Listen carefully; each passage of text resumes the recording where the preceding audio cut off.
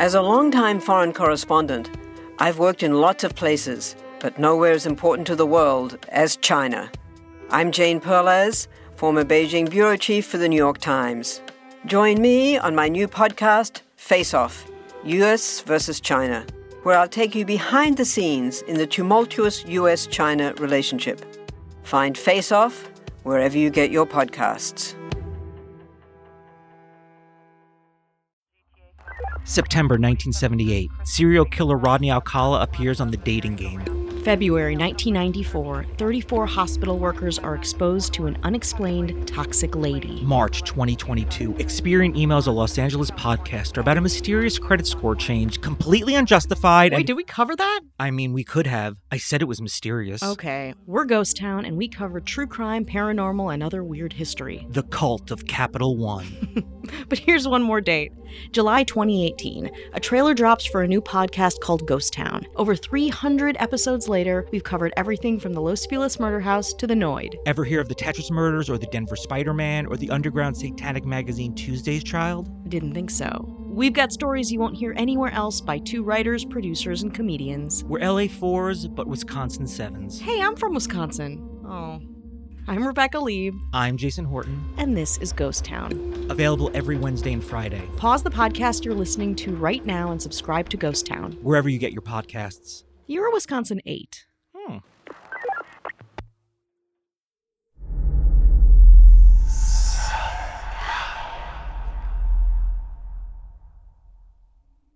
Southern Gothic is a podcast that explores the history behind some of the American South's darkest days, greatest mysteries, and most chilling ghost stories.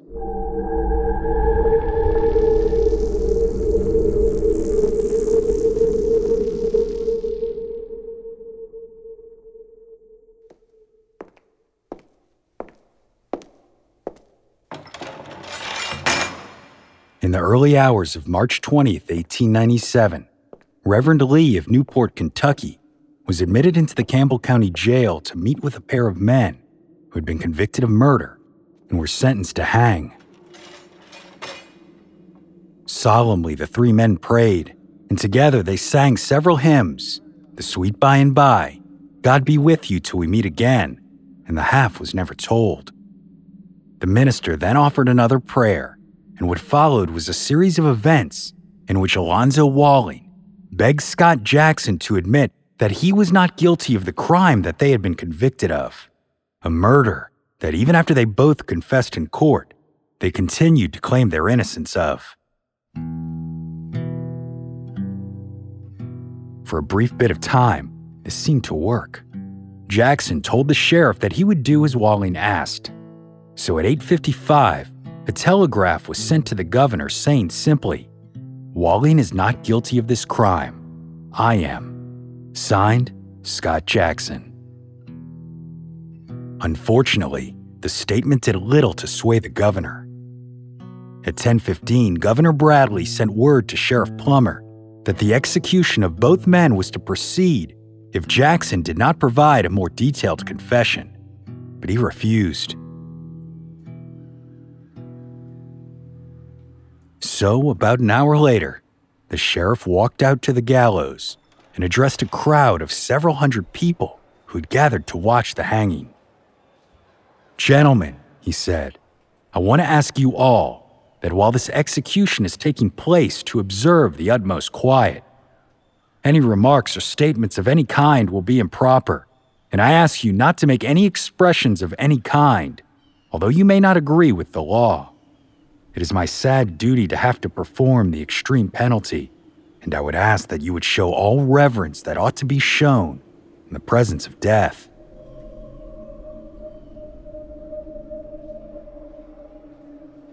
The men were then marched out of the jail and up the scaffold to take their places on the trap doors. And once they were settled, the sheriff gave them one more chance to give a statement, fulfilling the governor's wishes. "Have you, Scott Jackson, have anything to say?" Without even turning his head, Jackson stated clearly, "Only this. I am not guilty of the crime with which I am now supposed to pay the penalty by my life." Then Walling was called upon, to which he stammered out, "Nothing to say. only you are about to take the life of an innocent man. I call upon God to be my witness." Since no confession took place, the sheriff called the Reverend forward for one final prayer before a noose was slipped around each of their necks. And at 11:41, the sheriff gave the final signal to his deputy.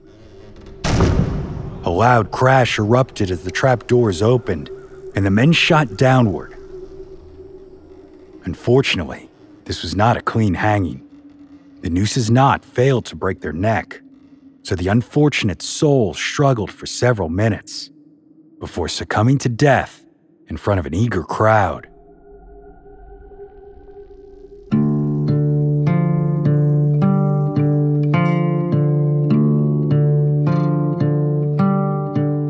Following their execution, a black flag was hoisted for everyone in town to see that the deed had been done. Scott Jackson and Alonzo Walling had been hanged for the murder of a young woman. A violent act done in a manner so gruesome that the story of it has continued to be told over a century later. A heartbreaking tale of a young woman who trusted men whom she should not have. A woman named Pearl Bryan.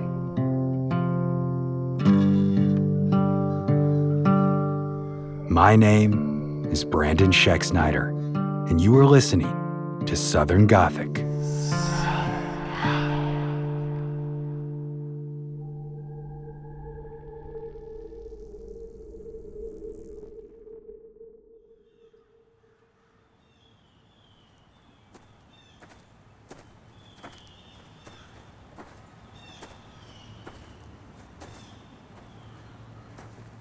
It was a chilly February day in 1896 when Johnny Hewling, a young farm worker, made a grisly discovery on the land of his employer, John Locke, near Fort Thomas, Kentucky.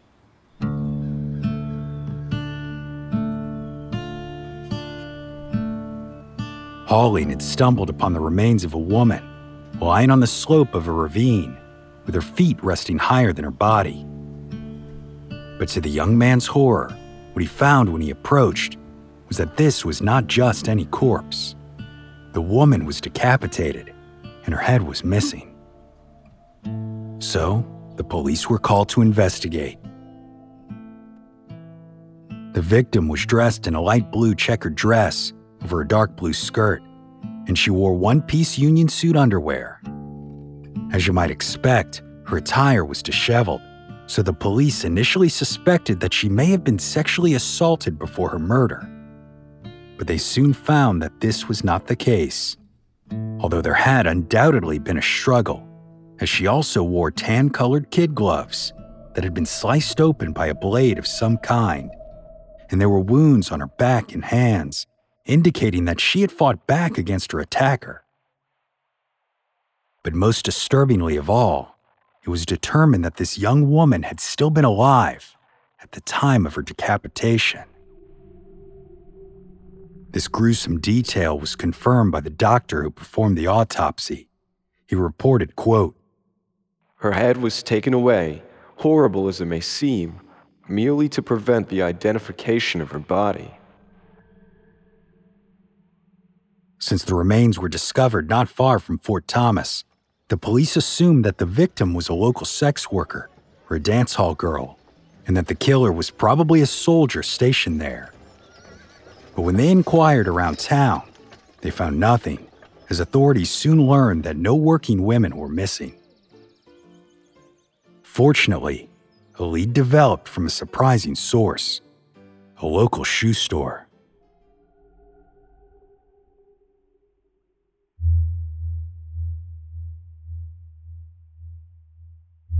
News of the brutal murder had spread rapidly throughout the area and the country. After all, the mystery of the victim's identity captivated the attention of the public, and since folks were desperate to identify her, reports included detailed descriptions of her clothing, the only real evidence that the police had. Luckily, it worked. Louis D. Pook, a local shoe store owner, noticed a detail in these descriptions that others might have missed as mundane or trivial. The petite cloth-top boots worn by the victim were an unusual size. They were marked as 3B, which is equivalent to a modern American woman's 4 or 4.5. Further investigation found that the shoes also had an imprint from a store located in Greencastle, Indiana, as well as a number that Pook identified as a manufacturer's lot number. Using his connections, Pook was able to verify that only a single pair of size 3B boots of that style had been sent to that particular store. Now, as you can imagine, the police weren't exactly enthusiastic about following a lead based on a pair of shoes. But the man was persistent, and on February 4th, several detectives made their way to the Lewis and Hayes shoe store in Greencastle, Indiana. There, a search of the store's books revealed exactly what they had been looking for. Only several months prior, in September, the shoes were purchased by a young woman named Pearl Bryan.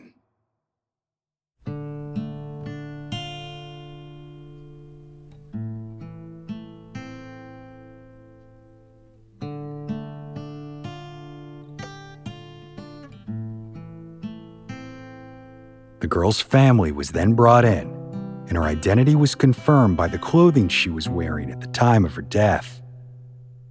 But what made this murder even more tragic was that when this unmarried 22 or 23-year-old woman was murdered, she was 5 months pregnant.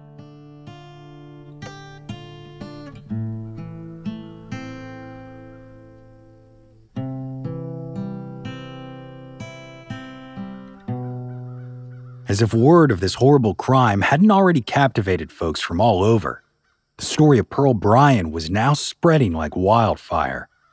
Papers across the country dedicated countless column inches to the particularly heinous nature of the murder and the shocking details that surrounded it.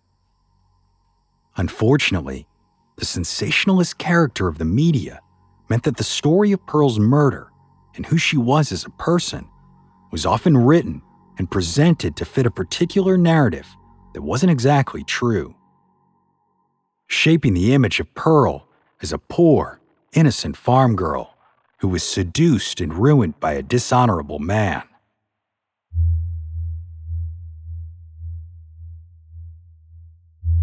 But Pearl wasn't the poor farm girl that was being written about. In fact, her father, Alexander Bryan, was a successful stock breeder and dairy operator. The Bryan family was even part of the local social elite, and Pearl herself was a high school graduate and a music student at DePaul University.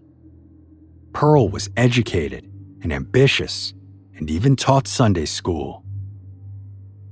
Newspapers didn't care about that, though. Instead, they painted Pearl as an unsophisticated and uneducated girl. Now, this likely was just bias, but it is suggested that it might be due to the clothing she was found in, a hand-me-down house dress from her sister that wasn't considered suitable for wearing out in public. In reality, though, Pearl worked at her sister's dress shop, and her job was to make sure that they always had the latest fashions. So what Pearl was wearing on that fateful day wasn't really an indication of her social standing. Rather, it actually suggests that she wasn't planning on going out in public when the events leading to her murder began to unfold.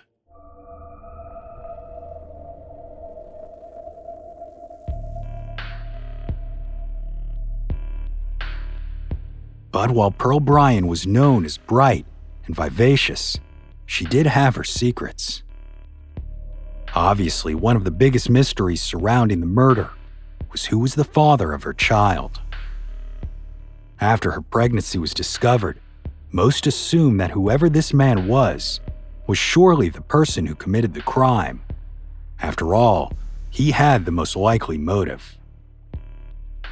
But while Pearl was said to have been popular with men, she didn't have a regular suitor, although 2 men were quickly identified as the most likely: William Wood and Scott Jackson.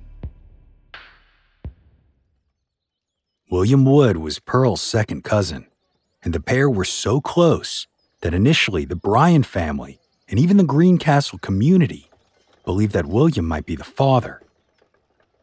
But William denied any romantic involvement whatsoever, yet he did admit that he was aware of the pregnancy. Wood claimed that on January 28, 1896, he escorted Bryan to the train station.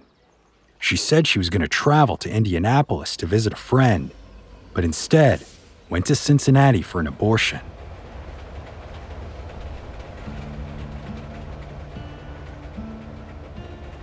In spite of this, William wasn't ever really considered to be a suspect for her murder, although it's very likely that he's the one who introduced Pearl to Scott Jackson. Jackson was several years older than Bryan. He came from a wealthy family and moved to Greencastle the year before from New Jersey after turning state's evidence in an embezzlement investigation. The Bryan family knew of the blossoming relationship between Pearl and Scott and even permitted Pearl to spend time with him, hesitantly allowing her to join him when he was home from school and spend time alone together in their parlor in the evenings. Bryan's parents had every confidence in Pearl, and even knowing Jackson's past, they lacked suspicion of any malicious intentions or bad influence that he may have had over their daughter. But when it was discovered that Jackson was studying dentistry in Cincinnati and had kept a correspondence with Pearl, he immediately became the primary suspect in the investigation. It was from that point forward that the press almost always explicitly identified Scott Jackson as the father of Pearl Bryan's unborn child, whether it was true or not.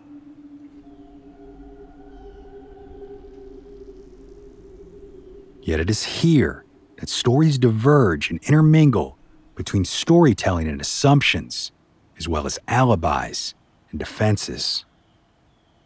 Many articles claim that Scott Jackson lured Pearl to Cincinnati on the promise that they would marry, but instead of doing so, he killed her to hide the whole affair.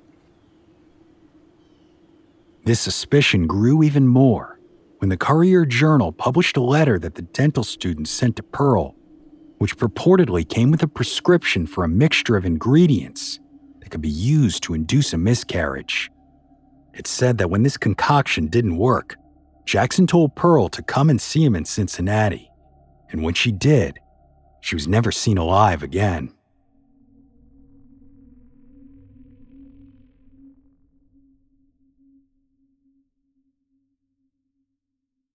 So as you can expect, it didn't take long for Scott Jackson to be arrested and charged with the murder of Pearl Bryan, an accusation he vehemently denied. We'll discuss what happened next, the mystery that continues on to this very day, and more after the break.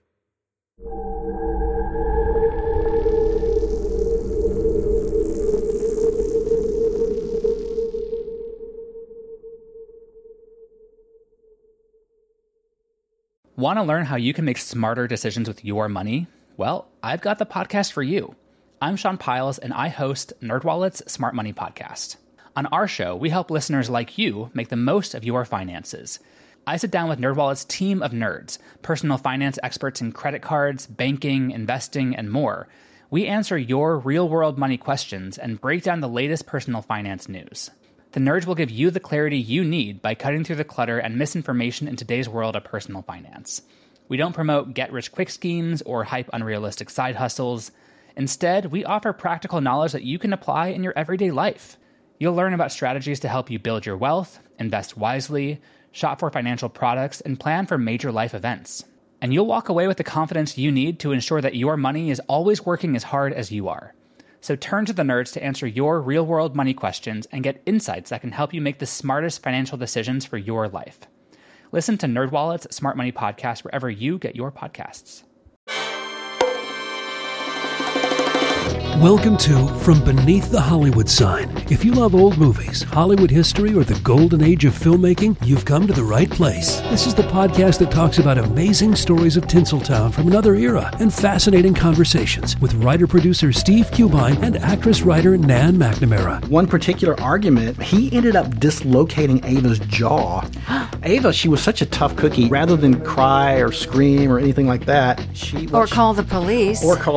She should have, exactly. What does she do? She takes an ashtray and she knocks him over the head and knocks him unconscious. That's how she fought back. She didn't know what to do, so she called Louis B. Mayer. I think I've killed Howard Hughes. What do I do? Revisit a time when the pictures were still big and everyone was ready for their close-up. When you want Tyrone Power instead of Tom Hardy, Jennifer Jones instead of Jennifer Lawrence, or Robert Mitchum rather than Robert Pattinson, then From Beneath the Hollywood Sign is the gin joint for you.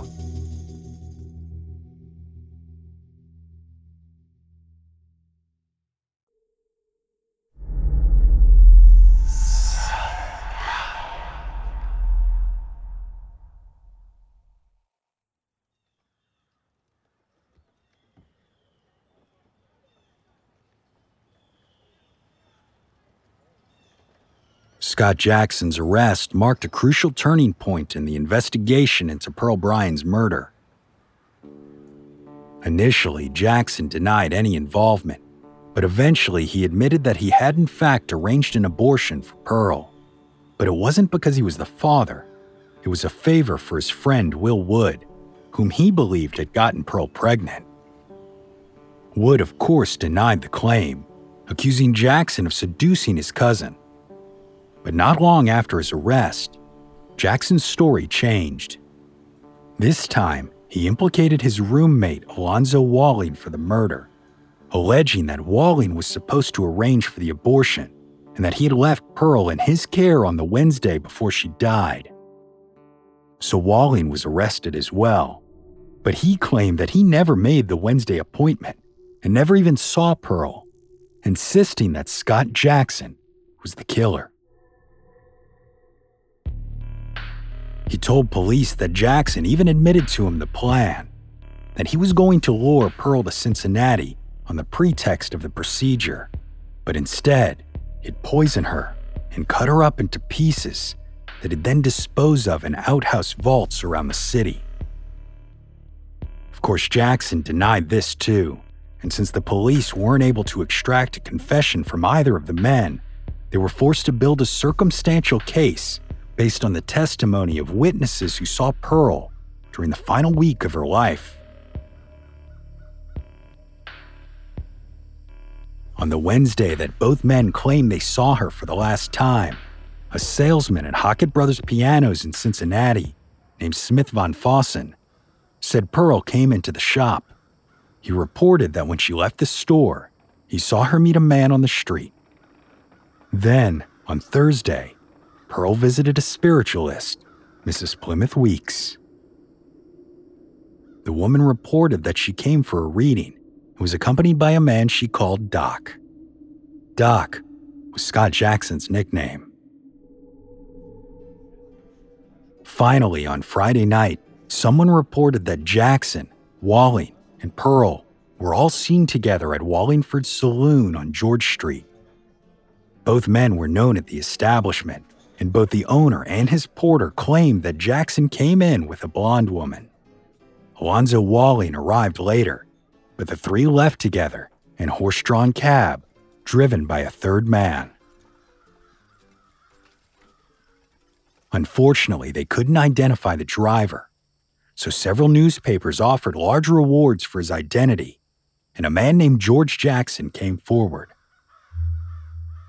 George was a black man with no known relation to Scott Jackson, but he claimed that someone approached him and offered him $10 to drive a doctor and his patient across the bridge to Kentucky. George agreed, and the woman and Scott Jackson rode in the cab while Alonzo Walling sat beside him. George said that at one point he heard a commotion going on inside the cab, but when he attempted to quit the job, Walling pulled a pistol out and ordered him on. He told the police that when they reached the destination, the pair emerged, but the woman was barely able to walk by herself. He then fled back to Cincinnati on foot after the men disappeared into the woods with the woman. Finally, the police had the testimony they needed, and on April 21st, 1896, Scott Jackson was tried for the murder of Pearl Bryan. It lasted several weeks, and on May 14th, the jury came back with a decisive answer. Scott Jackson was guilty. Alonzo Walling's trial commenced the following week, and he too was found guilty. During these trials, the men's defense argued an alternative story of Pearl Bryan's death. They claimed it was the result of a botched abortion performed at the home of a doctor on George Street in Cincinnati. Alonzo Walling's attorney assembled a collection of witnesses prepared to testify to this. One of those men was William Trusty. Trusty claimed that he drove the body of Pearl Bryan from the doctor's residence to Locke's farm in Kentucky. But the police were suspicious of the claim, and before the trials began, they discovered that Seward fabricated and coached his witnesses. So when they were threatened with perjury, many refused to testify. But William Trusty had no idea they were threatened with perjury, and he told his story of relocating Pearl's body in court anyway. He was then charged with perjury, and to make matters even worse, he decided to skip bail and attempted to flee. Ultimately, he was captured and convicted, but the entire time he maintained that although Seward had pushed for some elaborations, his story of moving Pearl's body was in fact true. Either way, both Jackson and Walling were convicted of first-degree murder and sentenced to hang. The pair made an attempt to appeal the verdict, but after that failed, their only hope for mercy was to make some type of confession in the hope that they may be pardoned by the governor. So on March 18, 1897, they were put into a room with a table and chairs and given pencils and papers and left to write their confessions. In their individual statements, they told virtually the same story. Pearl Bryan arrived in Cincinnati for the sole purpose of having an abortion. Walling contacted his girlfriend at the time, May Smith, to provide him with a name and arrange contact with an abortionist. That man was Dr. George Wagner of Bellevue, Kentucky. Then, on the Wednesday in question, Walling met with Pearl and provided her directions to the doctor's home, and she traveled there on her own. The next day, the men followed, delivering her bag to her at the doctor's. Finally, on Friday, the operation was set to take place.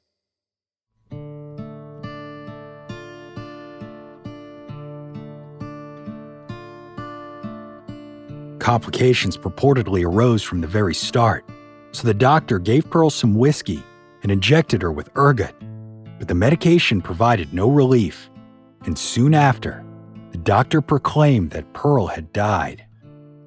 The men said that the three of them then loaded Pearl's body into a vehicle and took it to a secluded spot, where the doctor removed the poor woman's head with a dissecting knife before wrapping it in her cloak.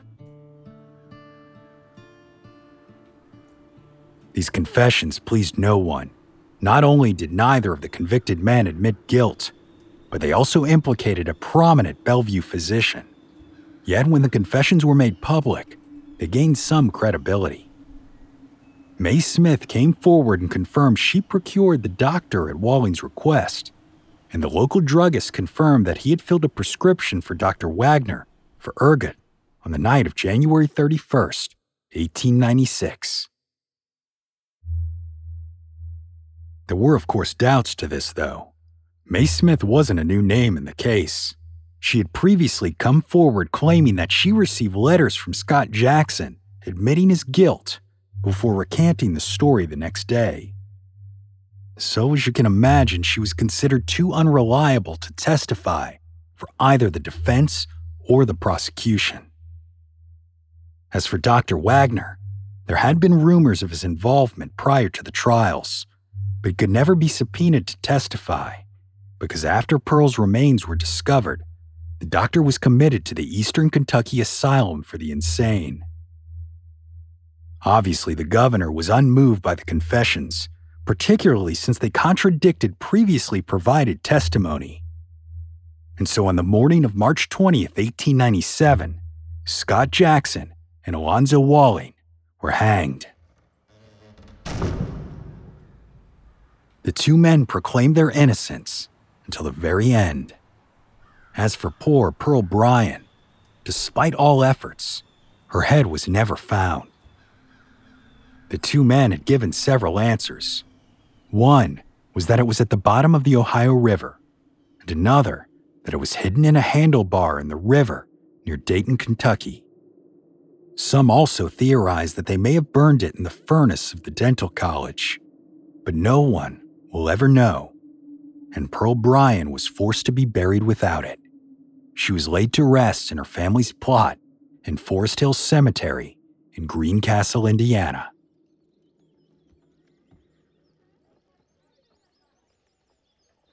Between the gruesome nature of the crime and the story of a seduced and then betrayed woman, it's perhaps unsurprising that the murder of Pearl Bryan achieved significant notoriety at the time, promoted with that stereotypical claim, crime of the century.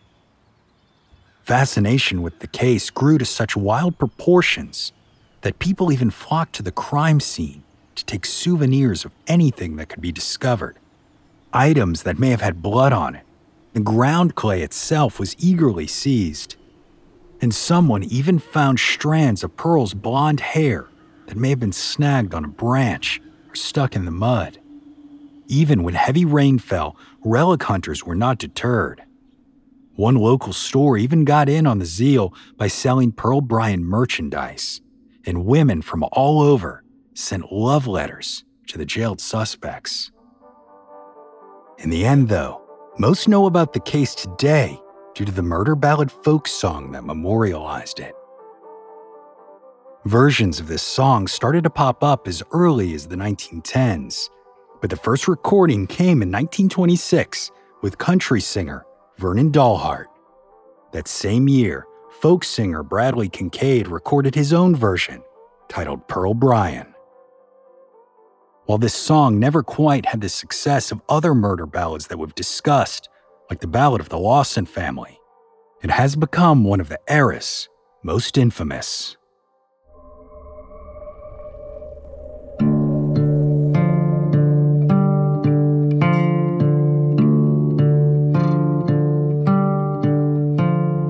It has been over a century since Pearl Bryan's death, but today, her memory lives on due to the massive newspaper coverage of the time. Unfortunately, one mystery remains. Where did these men put Pearl Bryan's head? And can she ever truly rest in peace without it?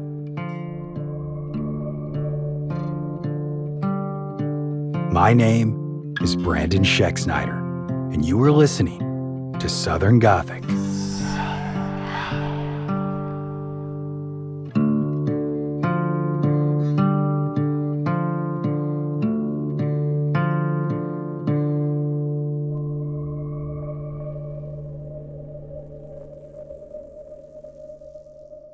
Southern Gothic is an independent podcast produced by siblings Bryan and Brandon Schexnayder. If you're a fan of the show and would like more content, be sure to join us over on Patreon or become a premium subscriber on the Apple Podcast app. There, you'll receive access to both ad-free and monthly bonus episodes.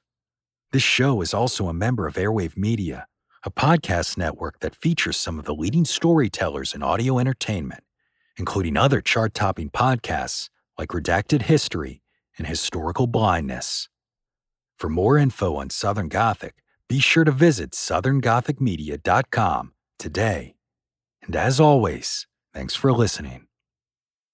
Lucky Later Shacks. What's something you learned in history class that you feel like wasn't the whole truth? Better yet, what's something you didn't learn at all that was omitted completely?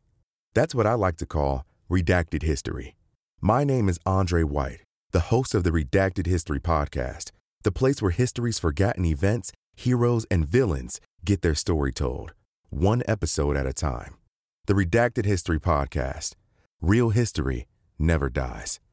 Stream the Redacted History Podcast on Apple Podcasts, Spotify, or wherever else you get your podcasts. Let Mysteries at Midnight be your destination for detective whodunits and captivating mystery stories. You'll hear classic stories like Sherlock Holmes, Agatha Christie's Poirot, and short tales from H.G. Wells, Charles Dickens, Edgar Allan Poe, and others. I'm Christopher, and I read these classic stories in the soothing style of a bedtime story, so you can listen to them in bed when you drift off to sleep. Search for Mysteries at Midnight on Apple Podcasts, Spotify, or your favorite podcast app, and follow and subscribe so you don't miss out on new episodes.